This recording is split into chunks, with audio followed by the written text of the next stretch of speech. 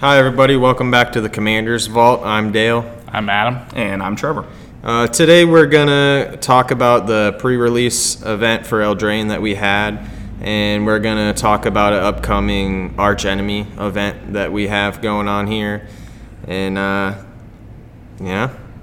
We're going to talk about Brawl. We had a Brawl event last weekend for the new Brawl deck release, yeah. The weekend before that was the pre-release, and then, yeah. It's been nice and stocked at the Comics Vault lately. We're having lots of good events. We have the Arch Enemy coming up 2 days from the time of this recording on Saturday. We're really excited about that. Adam and I are being Arch Enemies. JB, unfortunately, could not make it with us tonight, but he is also going to be an Arch Enemy, so that'll be pretty fun. And I just want to give a shout out to Neil at the Comics Vault for sponsoring us again, and we appreciate everything you do for us, man.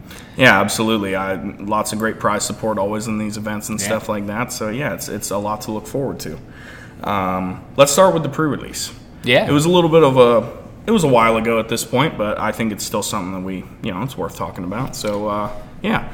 Yeah, it was the first one here. Yeah, so that was right. Exciting. We Yeah. had a great turnout. We had 20 It was full. people. It was a full house. Yeah, 20, full house. 24 people. Yeah, it was nice. That was my very first pre-release, to be honest. Oh, that's right. Whatnot. It was fun. Unfortunately, I kind of got skunked on my pack, but other than that, I had a good time. I had fun just experiencing the new cards. Yeah. What kind of deck did you build? I was trying to go for the night theme, Mardu Knights early. Found out that the red really wasn't doing anything for me, so I cut it. And then the rest of the games, the rest of the night, I did a Orzhov build, just a black, white, just kind of whatever good stuff I had. And I only ended up doing 1 and 3, I think, before I dropped. But yeah, other than that, it did well. It's just some of the other decks that were put together that had better cards. Yeah, better for staples. Sure. There were people in the tournament. I, for the life of me right now, can't remember any specifics. But yeah, there were definitely some good decks that got built in there. Dale, what'd you build? Well, I had this great Selesnya deck I built. I was 0-5 overall, so didn't win a single game. Dang, I'm sorry. Had a terrible card pool, though. I mean, I had virtually no removal, so that really hurt. Yeah, that does hurt in limited for sure. Only a few flyers, so I mean, I should have probably thrown red in there because I at least had some burn spells that I could have used for removal, but it was whatever. So Yeah. Flyers definitely were something that was prominent in the tournament. I built an Azorius flyer lockdown prison kind of deck. So I had just a lot of the white and blue flying creatures that came in the set, and then I pulled Glass Casket, the Charmed Sleep, the Trapped in a Tower, all that kind of stuff that just locks down permanents and keeps people from being able to do things with their creatures and stuff, and that worked out pretty well for me. Another card that went really well for me was the Folio of Fancies. Card is broken and limited. Yeah, it was really good and limited. Had I pulled 2, I honestly am confident that I would have won at least a couple more games, because it was super good. For those who don't know, it's a 3-drop artifact. Players have no max hand size. For X, X, and tap, each player draws X cards, and then for a blue and 2, tap, and target player mills cards off the top of their library equal to the number of cards in their hand. So yeah, it worked pretty well. It won me a couple games, but honestly, most of the time it was my flyers that were doing it. I had that Ardenvale Tactician, the one that adventures for 2 and taps down 2 creatures, and then it's a 2/1 flyer or something like that. Yeah. I did have a couple other flyers as well. I pulled 3 of the 1-drop Beloved Princess. It's got 1/1 lifelink, can't be blocked by creatures that have power 3 or greater, so that was pretty cool. It's nice to have a lot of low drops like that. So to pull 3 1-drops that are nice creatures that can get you out early, that was pretty sweet. Yeah, but overall, I was actually pretty happy with myself. That was my 3rd pre-release. The only other pre-releases I played were from the Amonkhet block. I played both pre-releases for that at a different shop. And I've really just been waiting for the Comics Vault to have a pre-release, and then now I'm back in it. Yeah. So, but this was definitely the best deck I've built so far for a limited function. It was pretty sweet. I enjoyed it. Yeah. Pulled a Gadwick. Yeah, you did pretty pull good. a Gadwick. I saw you pull a couple of the new ops with the new artwork. Yeah, I pulled 2 ops. Yeah, 2 ops. So that was perfect in my pre-release. That was dope. They went right into the deck. I pulled the Mythic Circle of Loyalty. That was in there, but it didn't really do anything for me, to be honest with you. Didn't have enough knights in order to make it good. Yeah. I mean, I threw it in there for the hell of it, but yeah. Here at the Comics Vault, in between rounds too, whenever there's events going on, Neil does raffles for like promo packs and stuff. And Yeah. I actually got one of the promo packs, and it was pretty sweet. I pulled the foil stamped Gadwick, which nice. was pretty cool. that's dope. So- Yeah. Yeah, the Gadwick looks super sweet, especially with the borderless or the extended artwork and whatnot. That It you can get really out of the brings collector out more packs. of its Yeah, for colors and the artwork in general. Then we kind of we'll move on to the Brawl event. which Yeah, is that was a little more fresh in our memory. Yeah. commander related and whatnot. Yeah. So what do you guys think? What do you guys think of the Brawl decks playing with them for the first times? What kind of decks do you guys pick? I picked the Corvul deck, and I mean overall I do like the deck. I think it's pretty solid deck, especially for Brawl. And if you want to use him to command a deck, there's a lot of potential there for combos and drawing your deck, and it's a solid commander. And for sure. The pre-constructed deck it came with is actually pretty good. I mean, it does what it's supposed to do. So. Yeah, how about it? I've actually heard him called Baby Prosh because of his ability. Like, he does similar things. It's not quite the same. The combo's a little bit more about drawing the deck rather than creating infinite creature mana and stuff like that, but it's still generally a relatively similar deck. You're still able to generate the mana, just the way you win is different. By drawing the deck, rather you draw than your like, deck, and then you still have a million floating mana of any color, and then you play like a Blood Artist effect and sap your opponents to death. Yeah, he's pretty cool, definitely. I think Adam and I, we picked the same deck, didn't we? We both got Alila. Yeah, we both got Alila. Alila, Artful Provocateur. We ended up doing one-on-one games rather than 4 players. We didn't have enough people, unfortunately, and the Alila decks, whenever they would quote unquote brawl each other, took so long. Yes. So long. The mirror match was terrible. Yeah, you and I got paired up round 1. And honestly, had I not scooped you in game 1, we wouldn't have even played a second game. I was just, he had me, you know what I mean? Like, it was, he definitely outvalued me, and there was no point in dragging it out to where neither of us were going to get a win for the round. So, which we still didn't. Yeah. Because we didn't even get to finish our second game, and then we drew the round. But yeah, the mirror matches with that Alila deck were rough. That's for sure. Both times I played Alila decks, I timed out. The first time with you, I was 1 turn from winning, and then the second time was the last game of the night. Was the last game of the night, and literally the one round took an hour. Yep. Took a whole hour. One game took an hour. It was nuts. Yeah, I think that deck got hyped pretty good because most of the decks I seen people playing were that. Yeah. Honestly, I think it was one of the better lists out of them. Like, I thought for a split second about buying Chulane, just because I wanted to build like a Chulane deck, I thought. But I kind of like made a split second snap decision right before the event while we were buying our decks, and I was like, you know what? I need a Watery Grave. There's more cards in here that I want rather than versus Chulane, so I grabbed her, and it turned out very well. I enjoyed it.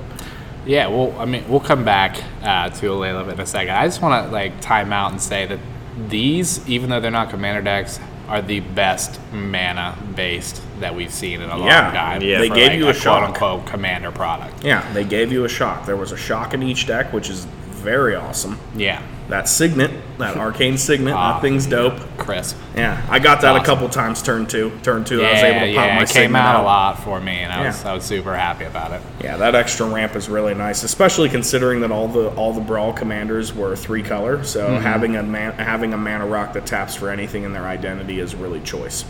Yeah, we ended up getting, like you said, shocks. We ended up getting a temple. Each of the decks came with a temple as well. Yep. They all came with Emergent Zones, which I think is a really cool card that's in standard. It is a good card. I actually run that in my couple of my competitive decks. Yeah, I do as well. Sometimes it comes up, sometimes it doesn't, but when it does pack a lot of value. Yeah, it definitely can turn a game around for you. Yeah, but I was super excited about the shocks, and hopefully whenever they go back and make commander decks this year, they'll maybe kind of lean towards maybe putting in a shock. That could be cool, for sure. Now that they've kind of experimented a little bit even though it's not a Commander product, they can maybe, maybe we'll go ahead and start doing it in this other. I think honestly, in the back of their minds, they know that the Commander players are the ones buying these Brawl decks. Yeah. I mean, they have to know. Yeah, you know what they I mean? have to. Like, Brawl is cool and all. I mean, if it didn't have the rotation, I'd be in on Brawl all day. Mm-hmm. And I know we've talked about this in the past. You know what I mean? The rotation is really what I think hinders the format from being as great as it could be. It's a cool idea. Yeah. But I'm really just looking for these decks to come out for, like, the second Commander Christmas. We get Commander season in August, which is, Commander Christmas #1, and now we got these Brawl decks to look forward to that, we're getting a brand new Command Tower artwork, stuff like that. Like, it's worthy for Commander players to buy, even if you're not going to build a Brawl deck out of it. Adam, you actually did build a Commander deck out of your Alila deck. Yep.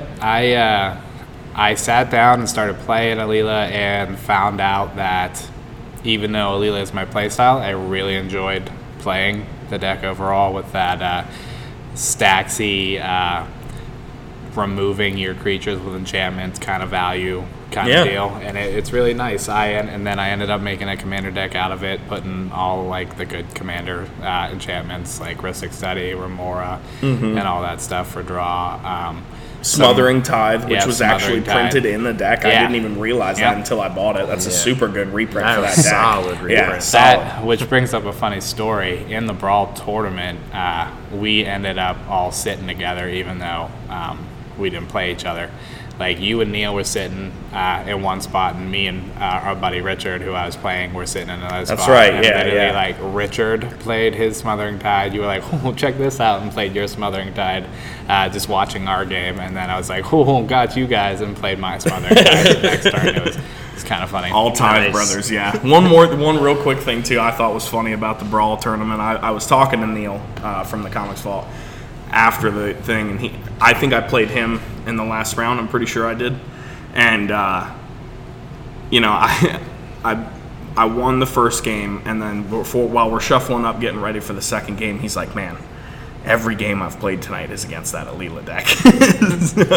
A lot of people definitely picked that deck. It was one of the best. It was a good choice. They were sold out. I mean, I know somebody came in like kind of after the fact just to buy a deck, not even to play in the tournament.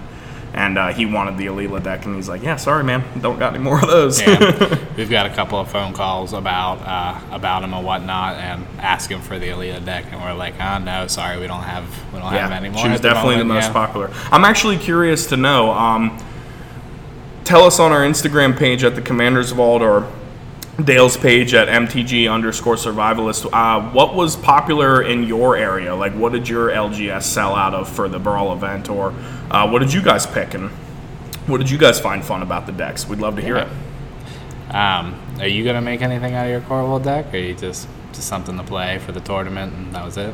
I don't know. I've tossed around the idea of throwing together a Jund deck, but I don't know. Maybe. I'm working on too many decks right now as it is that it's just like, I feel that. Man, can I spare another doubling season and another, like, all these different expensive cards? I want to turn my Alila deck into an Alila Enchantment Voltron deck for my fiance.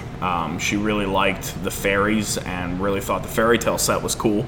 So I put together a list that had, like, all the good enchantment buffers, like Steal the Godhead, things like that, you know what I mean? The stuff that is Voltron-y things. I put the Mace of the Valiant in there, things like that, because that was a pretty good card. That card. I think you got I was gonna say, I think you got like 12 charge counters on that at one point in the Brawl event. Like, you were smacking people with that thing. That was pretty cool. I lost 2 games to that thing. To the Mace. Yep. Yeah. Yep. To the Night deck or to the Alila deck? The Alila deck. Yeah. Both times? Yep. Oh, did the Night deck have the Mace too? Yeah. Yeah. Oh, that makes sense. That's where I thought it would have been, to be honest with you, if anything. So, yeah, that makes sense. I think what the story was with that is that they made it specifically for the Knights, but were like in development. They were like, this could be used in Alila too. So for sure. For sure. Go ahead, give. Because you get the charge counters when creatures ETB, right?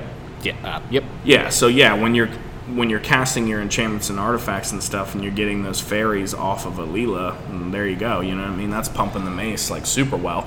The fact that you get vigilant, it gives you vigilance is the big thing about it for me. Is That's right. Yep. I forgot about that. That made Alayla like a big blocker as well. It has death touch, lifelink. 2-3. Yep. 2-3 flying death touch lifelink. The one game that I played for the hour, I was up to 64 life because of it. Yeah. Wow. Yeah. That'll do it. That'll do it.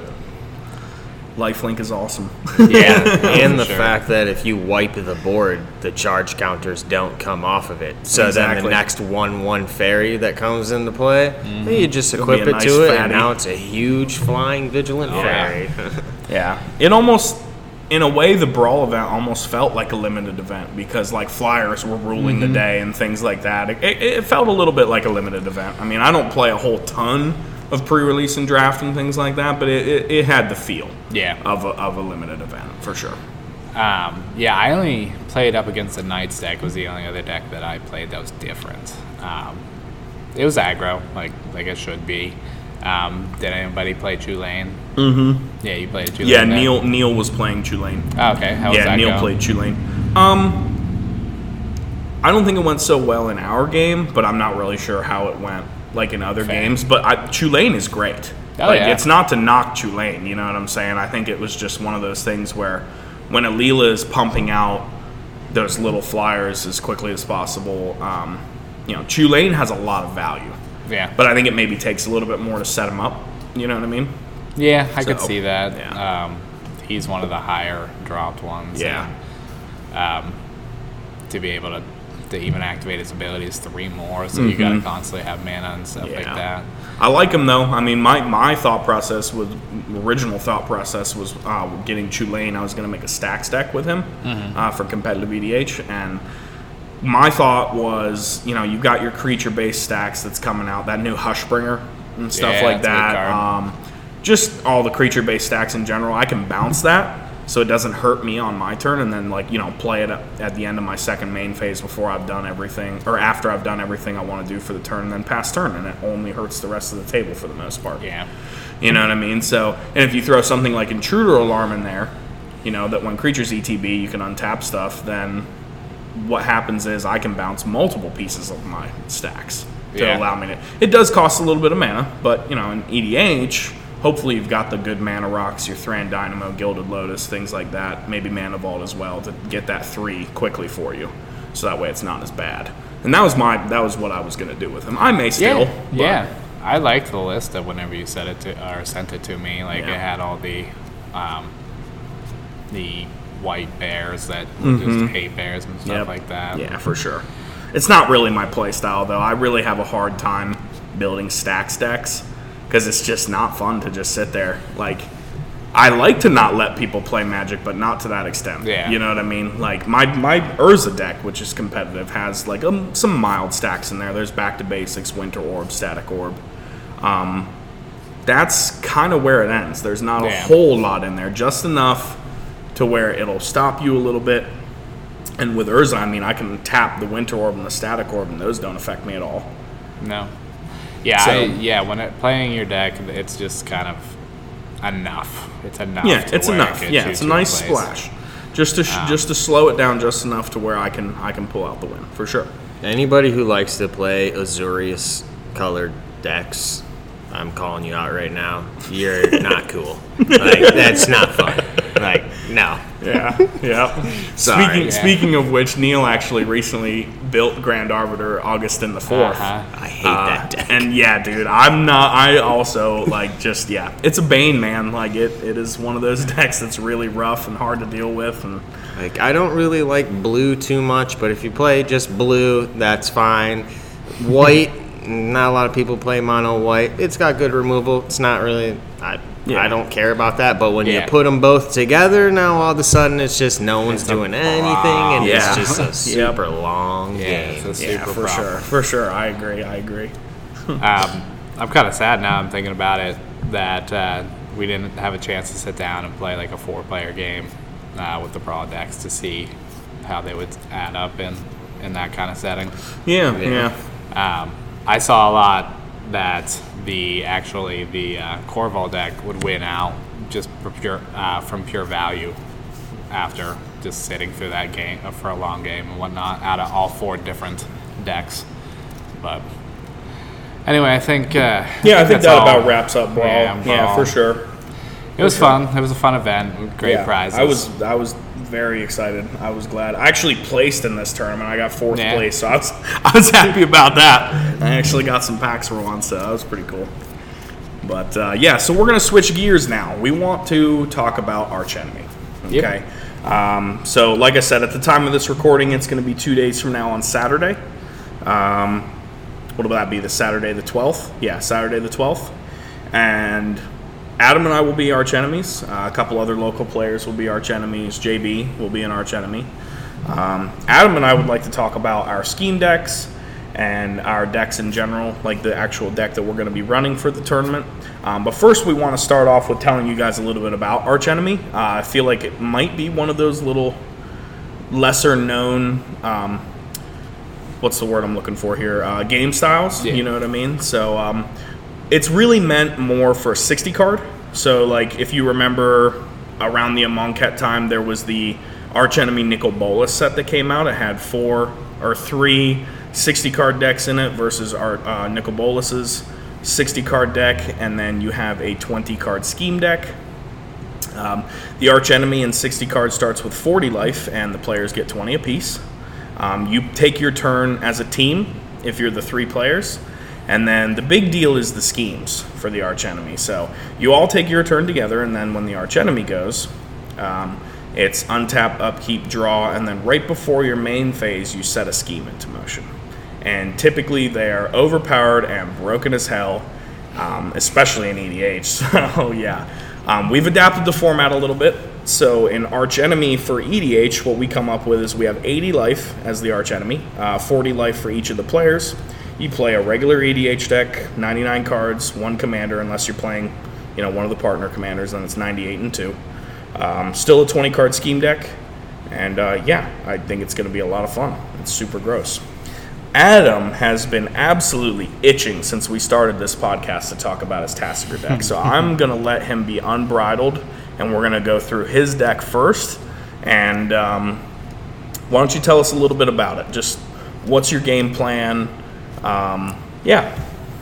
So as I have talked many a time, I'm a control player. This is actually my competitive Dale is scowling as he says he's a control player. This is actually a competitive tier commander. So the basic gist of the deck is I'm going to try to essentially just survive through whatever you throw at me or whatever the table's throwing down, counter what needs to be stopped, and stop what needs to be stopped. And I'm going to go and cast Tasigur, and eventually I'm going to start feeding my graveyard. And it's pretty robust. So I'm going to... It is robust. Yeah. So let me read even what just Tasigur not does. in an Arch Enemy game, I've played... he plays Tasigur a lot now. Yeah. He used to have a couple CDH decks. Like, he's had Food Chain Tazari in the past. He's had Teferi Chain Veil in the past. I think you only have Tasigur now, right? Mm-hmm. He feels like it's good enough for him. It's all he needs. And I more or less agree. It's a great deck. Go ahead. Tell us about Tasigur. Tasigur. Yeah. So Tasigur is a 6-drop, 5 and a black. He has the Delve mechanic, so you can remove cards from your graveyard in order to pay for the colorless part of his casting cost. And then for 2 and a green or a blue, green or a blue, put the top 2 cards of your library into your graveyard. Then return a non-land card from an opponent's choice from your graveyard to your hand, and he's a 4/5. So you kind of have to play a little politicky, sitting down at the table and whatnot. You kind of have to scheme ahead and kind of try to figure out what your opponent's going to give you, because they're going to try to give you the worst card unless you're able to kind of coerce them into being like, if you give me this back, I can deal with that problem for both of us, or I can deal with that problem for you if you give me a favor later, yada, yada, yada. Yeah. 9 times out of 10, I'm giving you the shittiest card in your graveyard. You know what I mean? Especially in Arch Enemy, that's a 10 out of 10 times. 100%. 100%. But the beautiful thing about Tasigur is he can make you give him what he wants you to give him, and that's kind of a part of the way he wins. So, but yeah, 9 times out of 10, if he's got like a, something like a ponder, like, or versus like a board wipe and a counter spell, it's like, I'll give you the ponder. You know what I mean? Like, sometimes you got to pick the lesser of some evils, but I think I've gotten pretty good at giving you not the best thing in the graveyard until it's that time where I don't get a choice anymore. So tell us about that. About the no choice anymore. Yeah. Let's get into how this deck operates. So the game plan of the deck is to, like I said, control board until you're able to either get Incubation Druid together or Icecrown Scepter Dramatic Reversal together. So the Icecrown Scepter Dramatic Reversal reads as Icecrown imprint for whenever it enters the battlefield, you exile instant card from your hand with 2 converted mana cost or less. Then you're going to tap for 2, you're going to copy the exiled card. If you do, you may cast the copy without paying its mana cost. So in order to make a combo out of this, you're going to have to set up a bunch of different mana rocks. You're going to need 2 and be able to net either a blue or a green. And then once the Icecrown comes in, you imprint Dramatic Reversal onto it, which is for a colorless and a blue, instant speed, untap, all non-land permanents you control. So a Gilded Lotus with something like this is actually perfect because it gets you 3 mana, which nets you the 1, and then you can choose which color you want each time. Yep. Yeah. So you're eventually going to create your infinite mana with that, and then you're going to dump it into Tasker, and I will go back to explain that after I explain the Incubation Druid combo. So Incubation Druid is a green and a colorless for a 0/2 creature that you tap, add 1 mana of any type that a land would produce, a land you control would produce. If Incubation Druid has a +1/+1 counter on it, add 3 mana of any type instead. And adapt for 3 colorless and 2 green. Adapt 3. So once it's adapted or once it has a counter on it, you're going to want to play Freed from the Real, attaching it to it. So Freed from the Real is 2 colorless and a blue. It's an enchantment that enchants creature.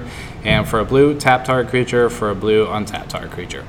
So once your Incubation Druid has the counters on it, you're going to tap it for 3 blue, and then with the blue, 1 of those blue, you're going to untap it and then keep going through that loop to eventually have infinite blue mana. You can eventually, once you have enough blue mana, you can switch it off to if you want to make black mana or green mana and do the same loop. Yep. So once you're able to have your infinite mana ready to go, you're going to start dumping it into Tasker with his ability. And yes, you will pick what I get back, but eventually you're going to have no choices to where I'm just going to have all non-land cards from my library in my hand. Whether I've cast them previously in the game or they came out from my library. Yeah, exactly. Go into my hand. Yeah, like the point of this is like, the last card you might want to give him is like Aetherflux Reservoir or something like that, for example. Because but yes, you're going to mill cards in there and you're going to put them in there, but he's going to be able to infinitely make you give him the cards. So at the end of the day, you will be giving him that Aetherflux Reservoir. You might have to give him his entire deck first, but he's going to get it. Yeah. If there's no responses. And at this point, in your combo, if I remember correctly, like there's no stopping you normally at this point. Like it's already like priority's already passed. Like nobody's had responses, so unless somebody's got like a really sneaky trick up their sleeve, like you're basically winning the game once it gets to this point. Yeah. So if someone were to be able to respond, what would they be able to respond to, and when would they respond to it to try to stop you from basically going off and winning? So in order, like the best time to do it is to counter Icecrown Scepter on a stack.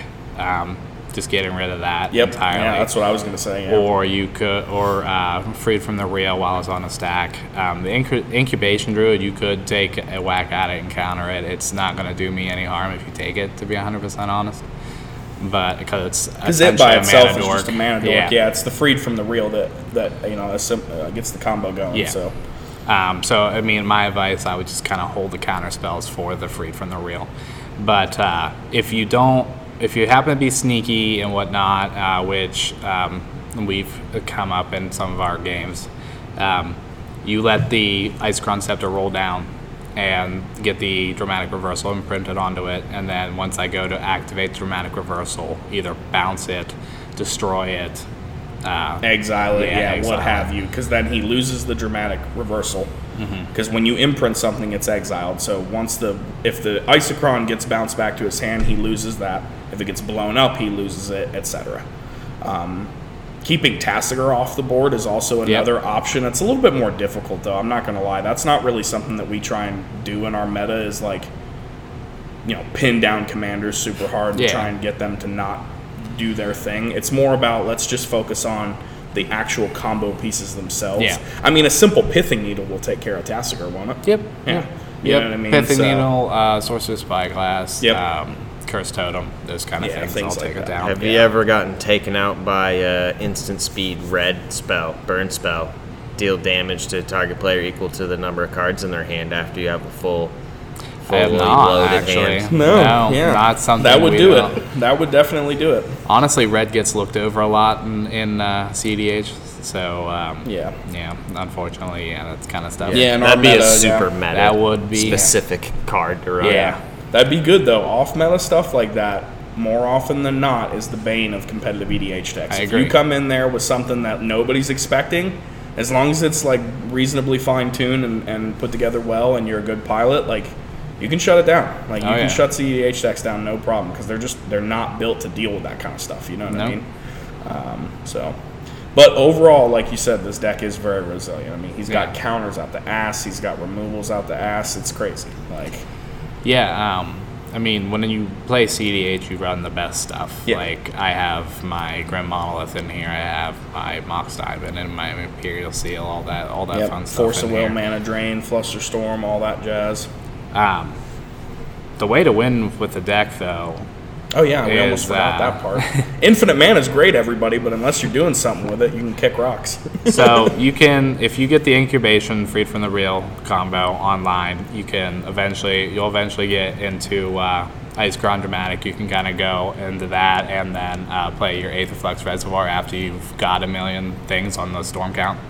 And then just that works better with Isochron for sure, because you actually are casting that copy. Yep. So once you get Aetherflux in your hand, you cast it once, you can cast that Dramatic one Infinite, time, yeah. and you're going to probably gain like 100 life because you've activated it 100 times at that point, and then you could just dome the table, potentially. And for those of you who don't know, Aetherflux Reservoir is a 4 colorless artifact. Whenever you cast a spell, you get You gain a life. Yeah, you gain a life for that each spell much. Yeah. you've cast that Yeah. turn. Yeah. So it's like a personal storm in a way. So it's for each spell you've cast this turn, you gain a life. And then Pay 50 dome life. 50. Yep, pay 50 life, deal 50 life. So you just get infinite mana, infinite dramatic reversals, gain infinite life, infinite dome infinite everybody. damage. Yep, basically, yeah. That's a nice easy way to do it. But the way you like to do it, which is actually pretty cool, it's referred to I believe referred to as the Banana Ball Tasigur like combo by the Lab Maniacs, who are like some of the competitive EDH progenitors and things like that. So they've pioneered a lot of the decks that we like to play. Yeah. So tell us about the Banana Ball stuff.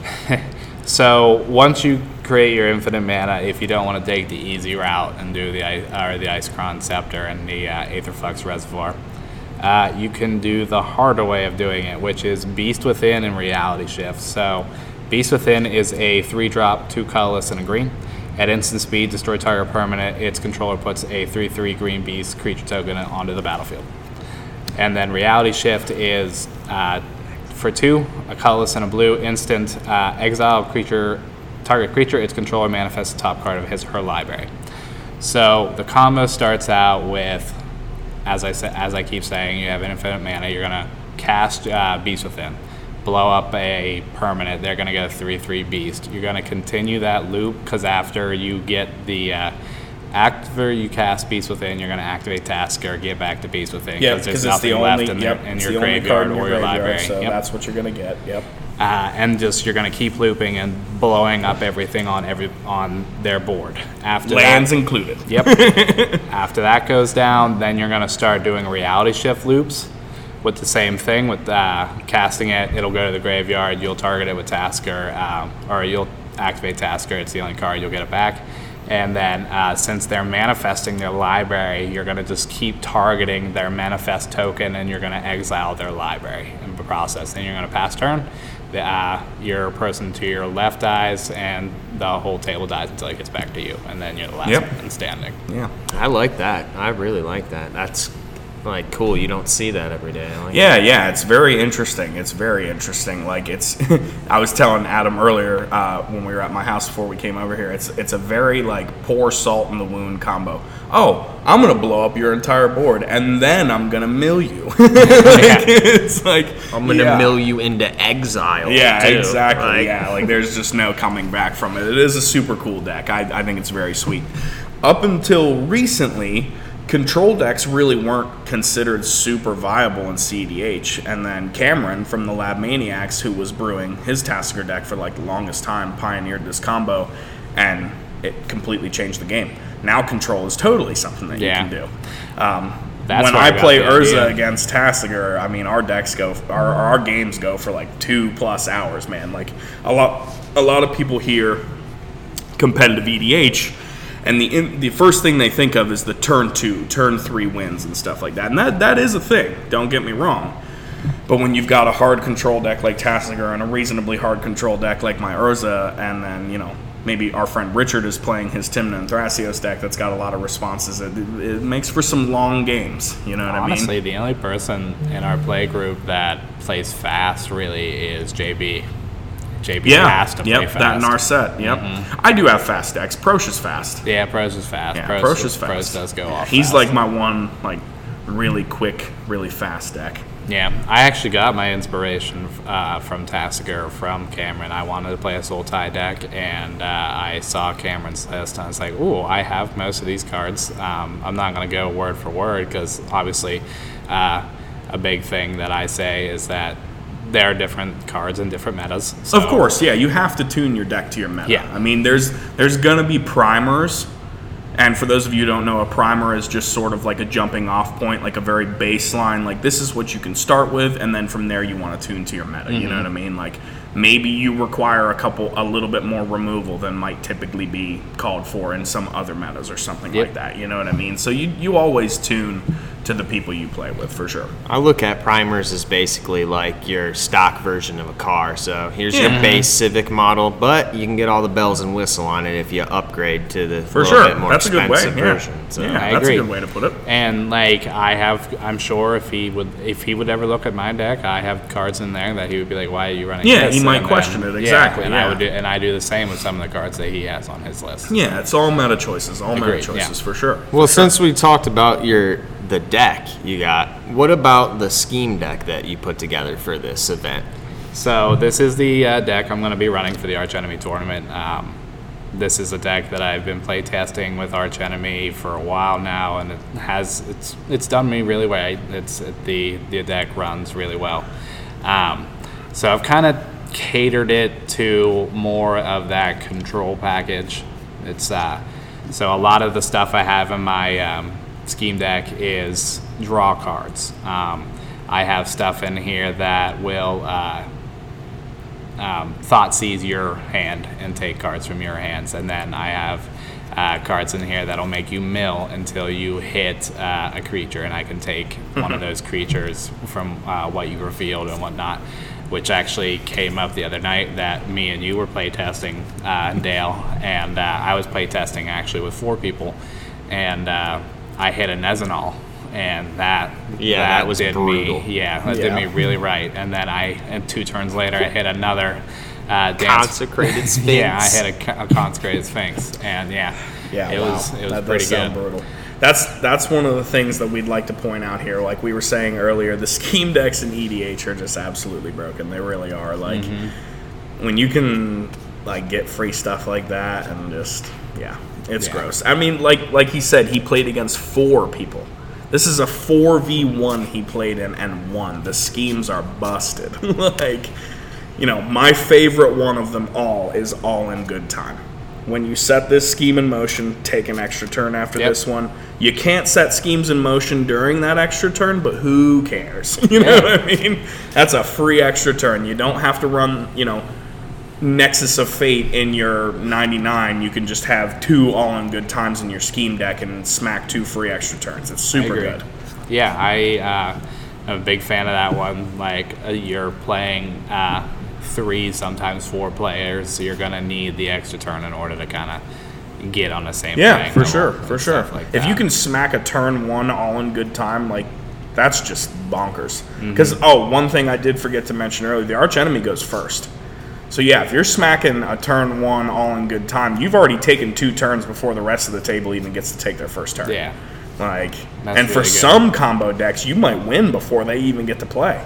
You know what I mean? Like, Yeah, I know there definitely. are turn 2 decks out there. We have had this will be our second Arch Enemy tournament here at the Comics Vault. The first one we had, I know for a fact, the one guy who was playing Tazri smacked an extra turn spell turn 1 and then during his extra turn he won turn 2, like quote unquote turn 2 for him with his Food Chain Tazri deck. Yeah, turn 0 for Exactly. the It's rest of the essentially day. turn yeah. 0. Yeah, it's super gross. That's like definitely my favorite scheme from the decks. My favorite scheme that I run in my deck is Plot to Span Centuries, which is actually a promo that didn't get printed in any of the Arch Enemy sets. When the scheme is set in motion, the next time you set a scheme in motion, set 3 in motion instead. Yeah, that one is good. So, like, with most of the stuff in here being draw, I'm most likely going to draw a shit ton of cards. I may smack into an extra time spell. I may smack into a look at your hand. I'll pick something from it. And I get to cast it for free. Yep, that's my second favorite one. Yeah, It's that's- called My Wish is Your Command. So when you set this scheme in motion, each opponent reveals their hand. I may choose a non-creature, non-land card revealed this way and cast it without paying its mana cost. It's disgustingly broken. Yeah. So I'm going to look at 3 players' hand and get 3 cards for free. Yeah, it's Pretty good. insane. Yeah. What's another good one? I run one Behold My Power Destruction, just in case. I was going to run that one. I just wasn't able to get it in the mail in time. Yeah. I did whiff on it the other day, but that's the only reason why I run one. I think as a player, I've played in the other Arch Enemy tournament too, and I think one of the hardest things about Arch Enemy, honestly, is knowing what to keep in your opening hand, because the Arch Enemy is gonna get to see your hand. Like, they're running Thoughtseize schemes, they're running stuff that's gonna let them take your hand. So you don't necessarily want like the craziest, greatest hand, because what happens if, oh, let me see all your guys' hands, oh, let me take all these pieces, and now Exactly. you're all shut down, and he's just bolstered up. And Yeah. One thing I would like to point out about the schemes is that they can be stopped. Cards like Stifle, Disallow, Void Slime, Trick Bind, stuff that counters activated and triggered abilities will shut the schemes off. So if you are fortunate enough to have one of those cards in your hand, basically whenever the scheme goes into motion, you're just going to stifle it or something like that. And then that does stop the Arch Enemy for a turn.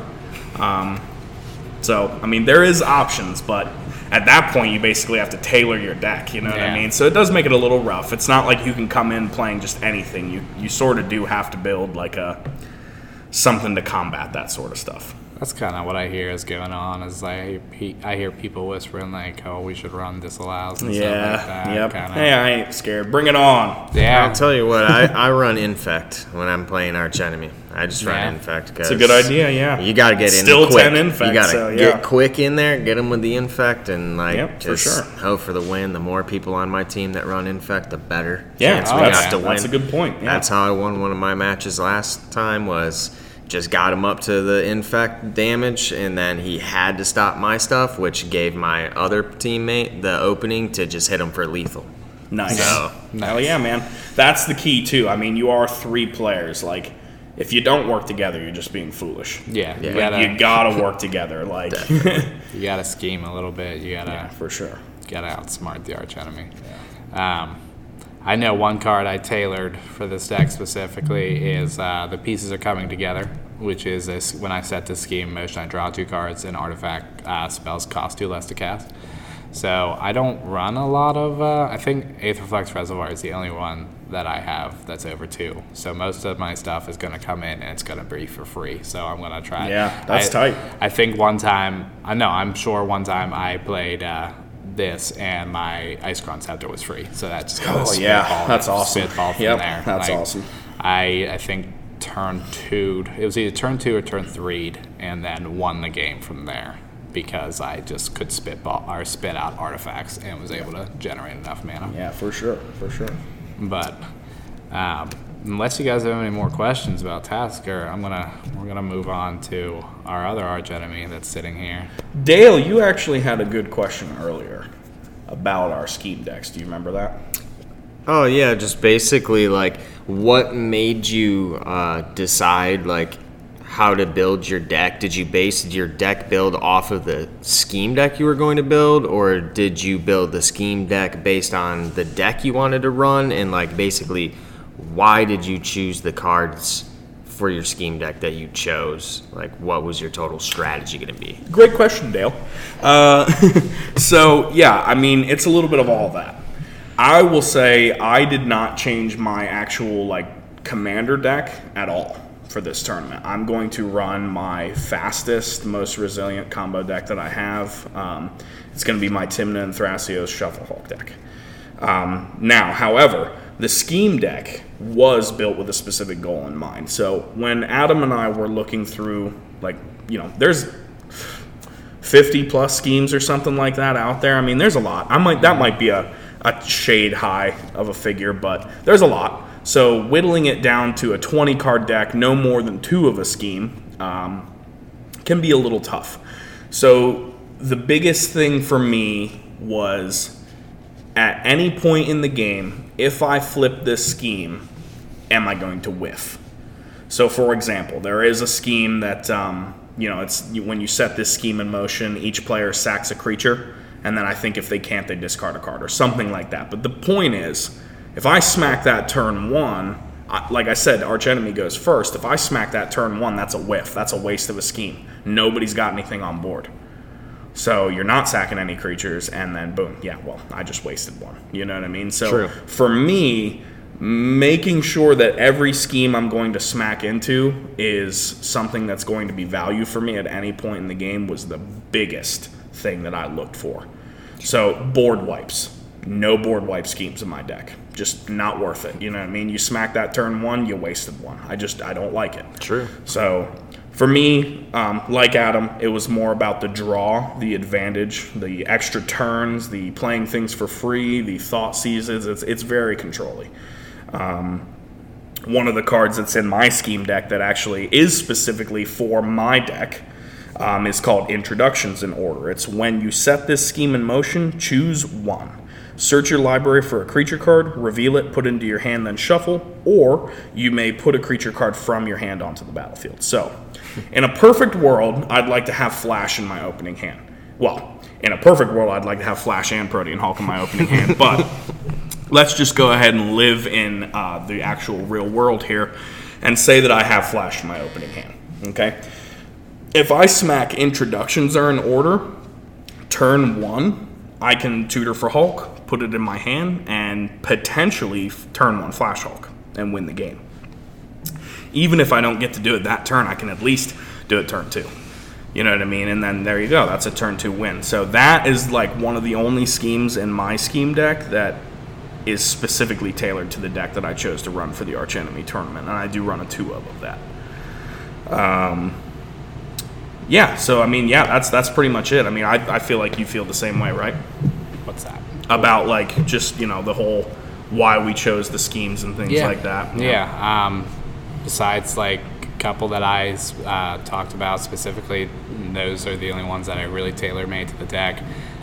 Since I said this is my competitive deck list, I didn't change anything to it either. I just kind of built the scheme deck to the deck itself. Yeah, I don't honestly think JB changed his EDH deck that he's running either all that much. I mean, he tucked his fetches in there and stuff like that to make it a little more optimized, but as far as like what the deck wants to do, it's not really any different. You know what I mean? It's the same thing. Yeah. But yeah, so like I said, I will be playing my Tymna and Thrasios Shuffle Hulk deck. So, for those who don't know, Tymna and Thrasios are partner commanders. Tymna is for 1 black, 1 white, and 1. She's a 2/2 with lifelink, and at the beginning of your post-combat main phase, you may pay X life, where X is the number of opponents that were dealt combat damage this turn. If you do, you draw X cards. So she's drawing the command zone, which is great. And she doesn't have to be the one that swings. It's just, if I deal combat damage to 3 players, I can pay 3 life, draw 3 cards. If I deal it to 2, pay 2 life, draw 2 cards, etc.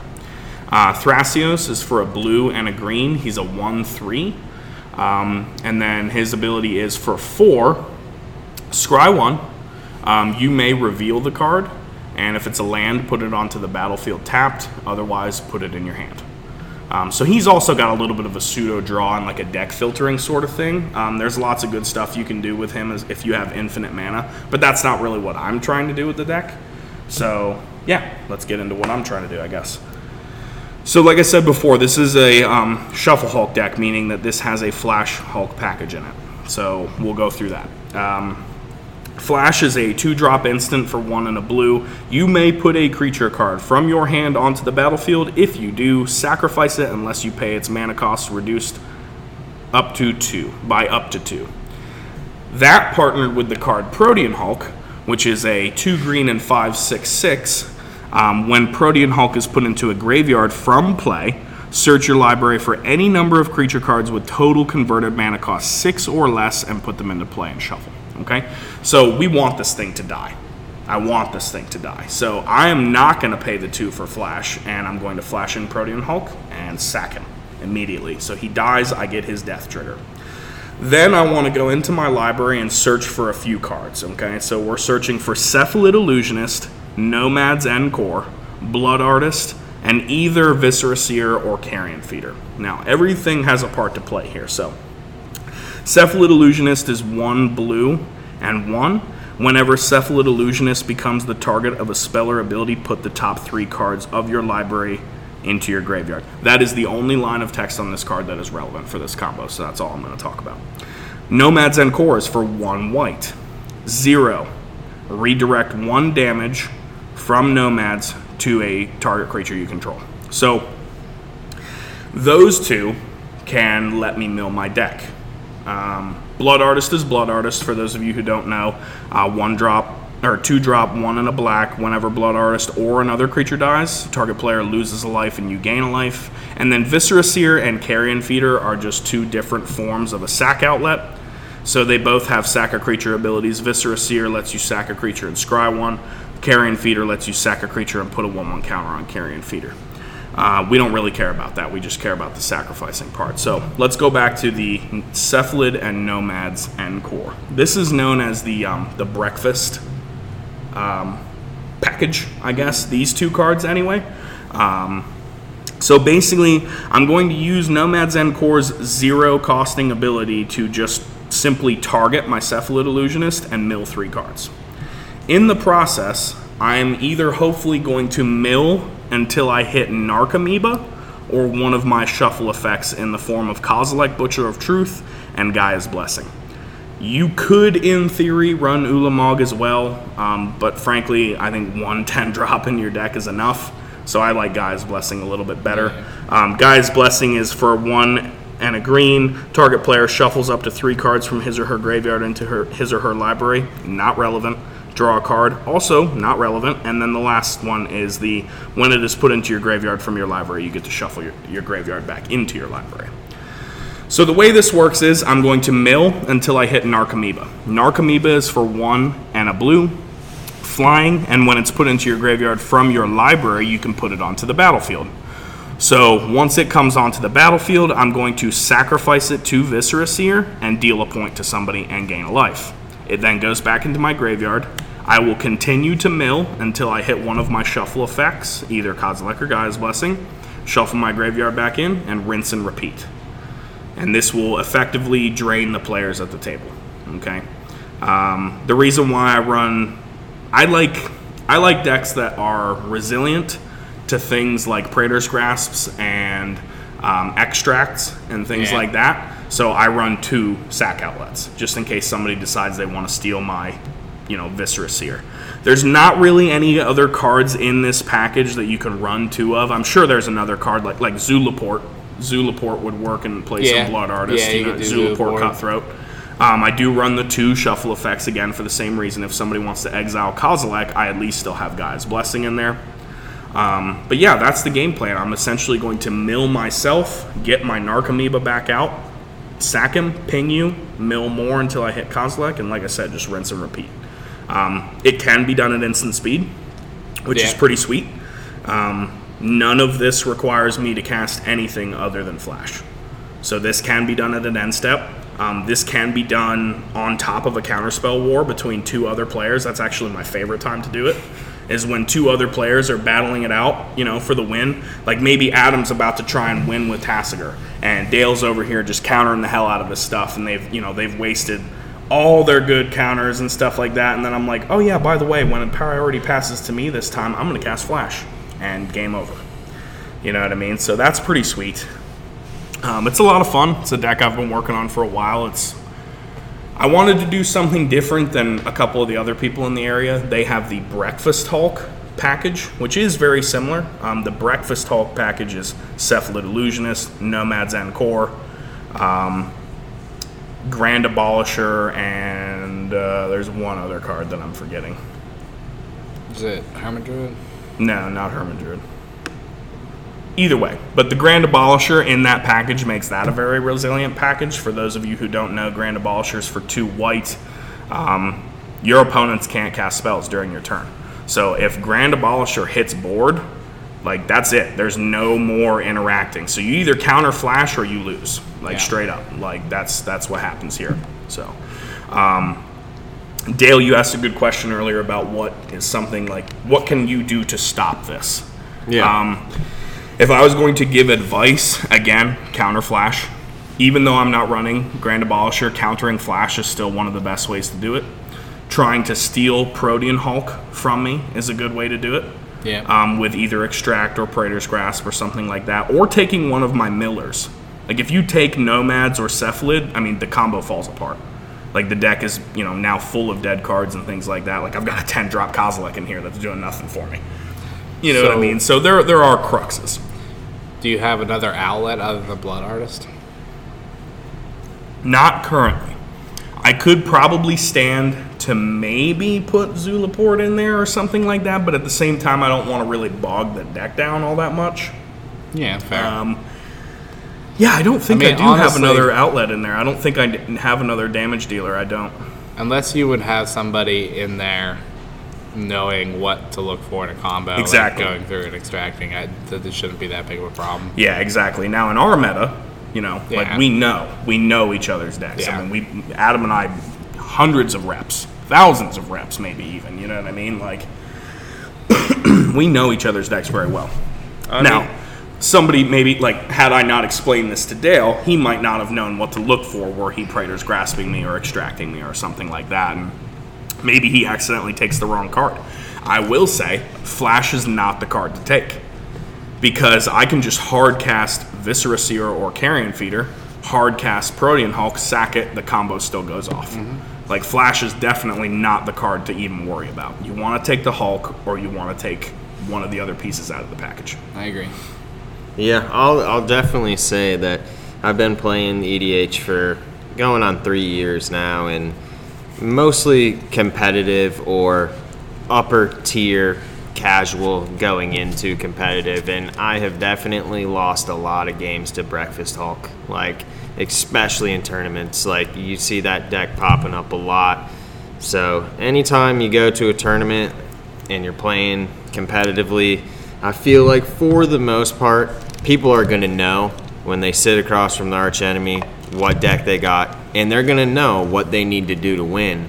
But that doesn't matter whether you know what you need to do to win, because especially in arch enemy, you might not get that first turn. Exactly.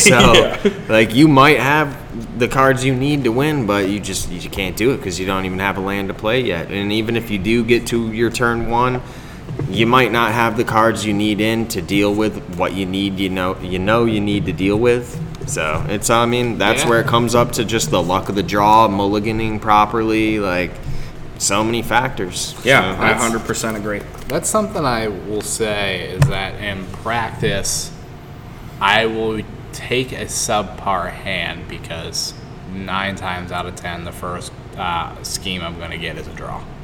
And I have been able to do that and then just roll with it since. Yeah, that's a good point. Yeah, you can take like a mediocre hand. You don't want to take a shit hand, but you No. can take a mediocre hand. Yeah. Maybe like one counter spell, a little bit of ramp, and that's it. You know what I mean? Or like a 4-land hand, which is not actually something I really like to take in a competitive game. I like a three or less. I do Three too. 3 to 2 land hand. You know what I mean? Something like that. But yeah, the 2 and draw some spells marbles. really get into it. What's the one that draws you 4? I think it's My diabolical vision or plan. your puny minds cannot fathom. Yeah, so it's when you way set off. this scheme in motion, draw 4 cards. You have no maximum hand size until end of turn, Yeah. or until your next turn. So like, yeah, it's just super gross. You're gonna draw those 4 cards and you get to keep them. There's also power without equal. When you set this scheme in motion, draw 3 cards. You have no max hand size until your next turn. And if you control 6 or more lands, you may cast up to 3 non-land cards from your hand without paying for them.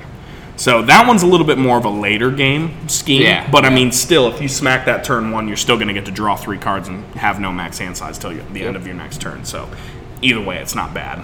But the draw schemes definitely add a lot of resilience, and yeah, they allow you to take a little bit less of a less powerful hand and still be able to win the game.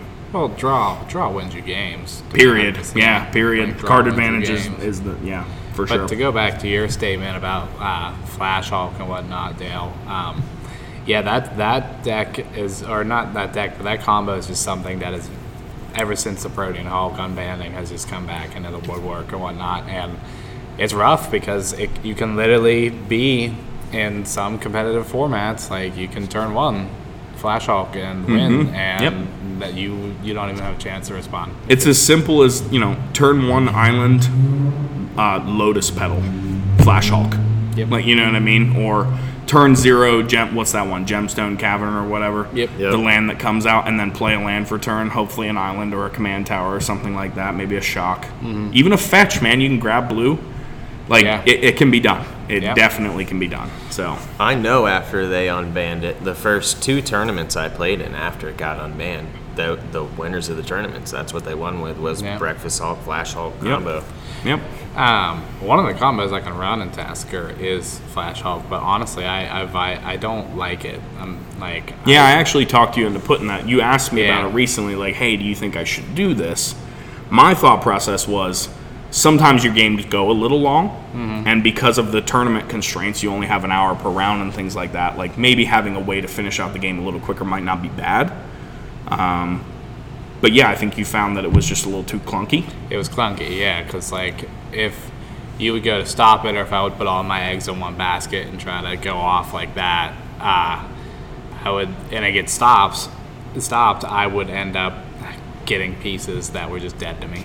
Yeah, And yeah, because you have to run Micaeus for the Sultai package, and like having a 3 black and 3 thing in a 3 color deck in competitive game is yeah. not great. That's a lot of mana intensive black. That's a mana intensive black card that you're not necessarily trying to hard cast. You know what I mean? Yeah, you got to spend a lot of resources for that. For sure, for sure.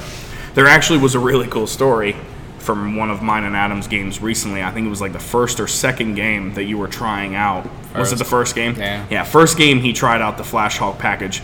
It's funny, I told him to put it in there, and then I dashed his hopes. Not even on purpose either. So what ended up happening was I had a Trick Bind in my hand. So for those who don't know, Trick Bind is for 1 and a blue counter target activated or triggered ability, Split Second.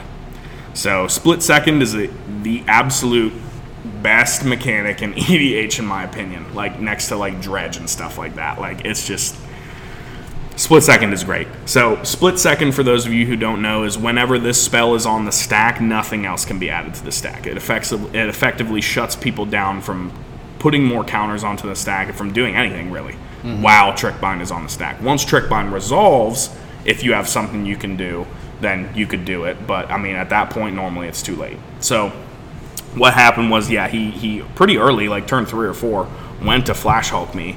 And he's like, okay, cast Flash. I'm like, yep, continue. Okay, I'll put Protean Hulk out. Okay, continue. And he's like looking at me funny, like, what are you about to do? And then as soon as the Hulk trigger went on the stack, I trick binded the death trigger of the Hulk. And then, I later won the game. So, it was pretty funny. I enjoyed it. Just like heard the shattering of my Yeah, heart. just yeah, for sure. But that about wraps things up for tonight. So thanks for listening and hanging out with us, guys, for this last hour. Is there anything you guys want to plug before we sign off? You can find me at MTG_survivalist on Instagram, and you can find the Commander's Vault podcast on Instagram as well. You can either find it through my page, or you can just type in Commander's Vault on the search bar there. And I'm always looking for new followers and trying to get you guys subbed up on there. And we do giveaways, so we got a giveaway in the works. We're trying to work out all the details. Yeah, exactly. So. We haven't done a giveaway since our first episode, so I definitely think we're due. I think it's time to give you guys something else to look forward to. You also can find me at Food Chain EDH, all lowercase, on Instagram as well. I partner in with Dale on some of that kind of stuff. I try to post about the podcast, things like that, and I just post general EDH content. So.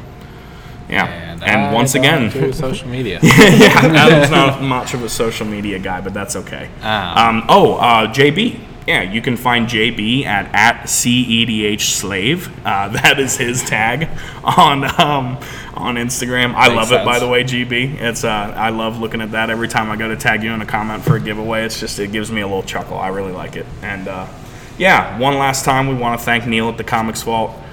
We love everything you do for us, man, and the prize support is always great for your events. You give us a reason to play this game, man. It's awesome. We love it. We love you. Yeah. So. But we're doing draft on Mondays. I don't know if this will be out for the before the Arch Enemy tournament. Let's hope not, because we just gave away the store talking about our decks. So let's hope. Neil, please do not release this episode before Saturday. You can release it right after the Arch Enemy tournament if you want, but do not release this before Saturday, please. Well, I mean, Dale's gonna give all of our secrets. I know, right? Yeah. That's cat's okay. out of the bag. Okay. Bring it on. we ain't scared. But if so, I hope that kind of encourages you guys to come out and join us on an event, and we'll kind of get back to you whenever we have another event in the works. Draft on Mondays. We're getting the Throne of Eldraine since that came out recently, and Commander on Saturdays.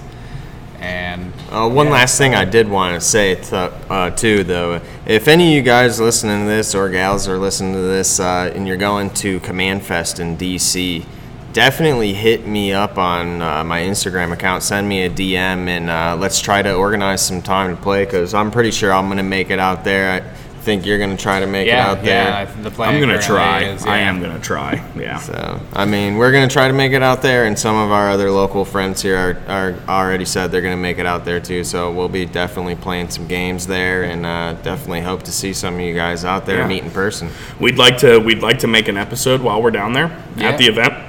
That would be pretty cool. It's not something we've really been able to do just yet. I mean, you know what I mean? So it'll be cool. Maybe a live episode or something like that if we can get that working. But we've been the Comics Vault. Thanks for listening. Have a good one, guys. Cheers.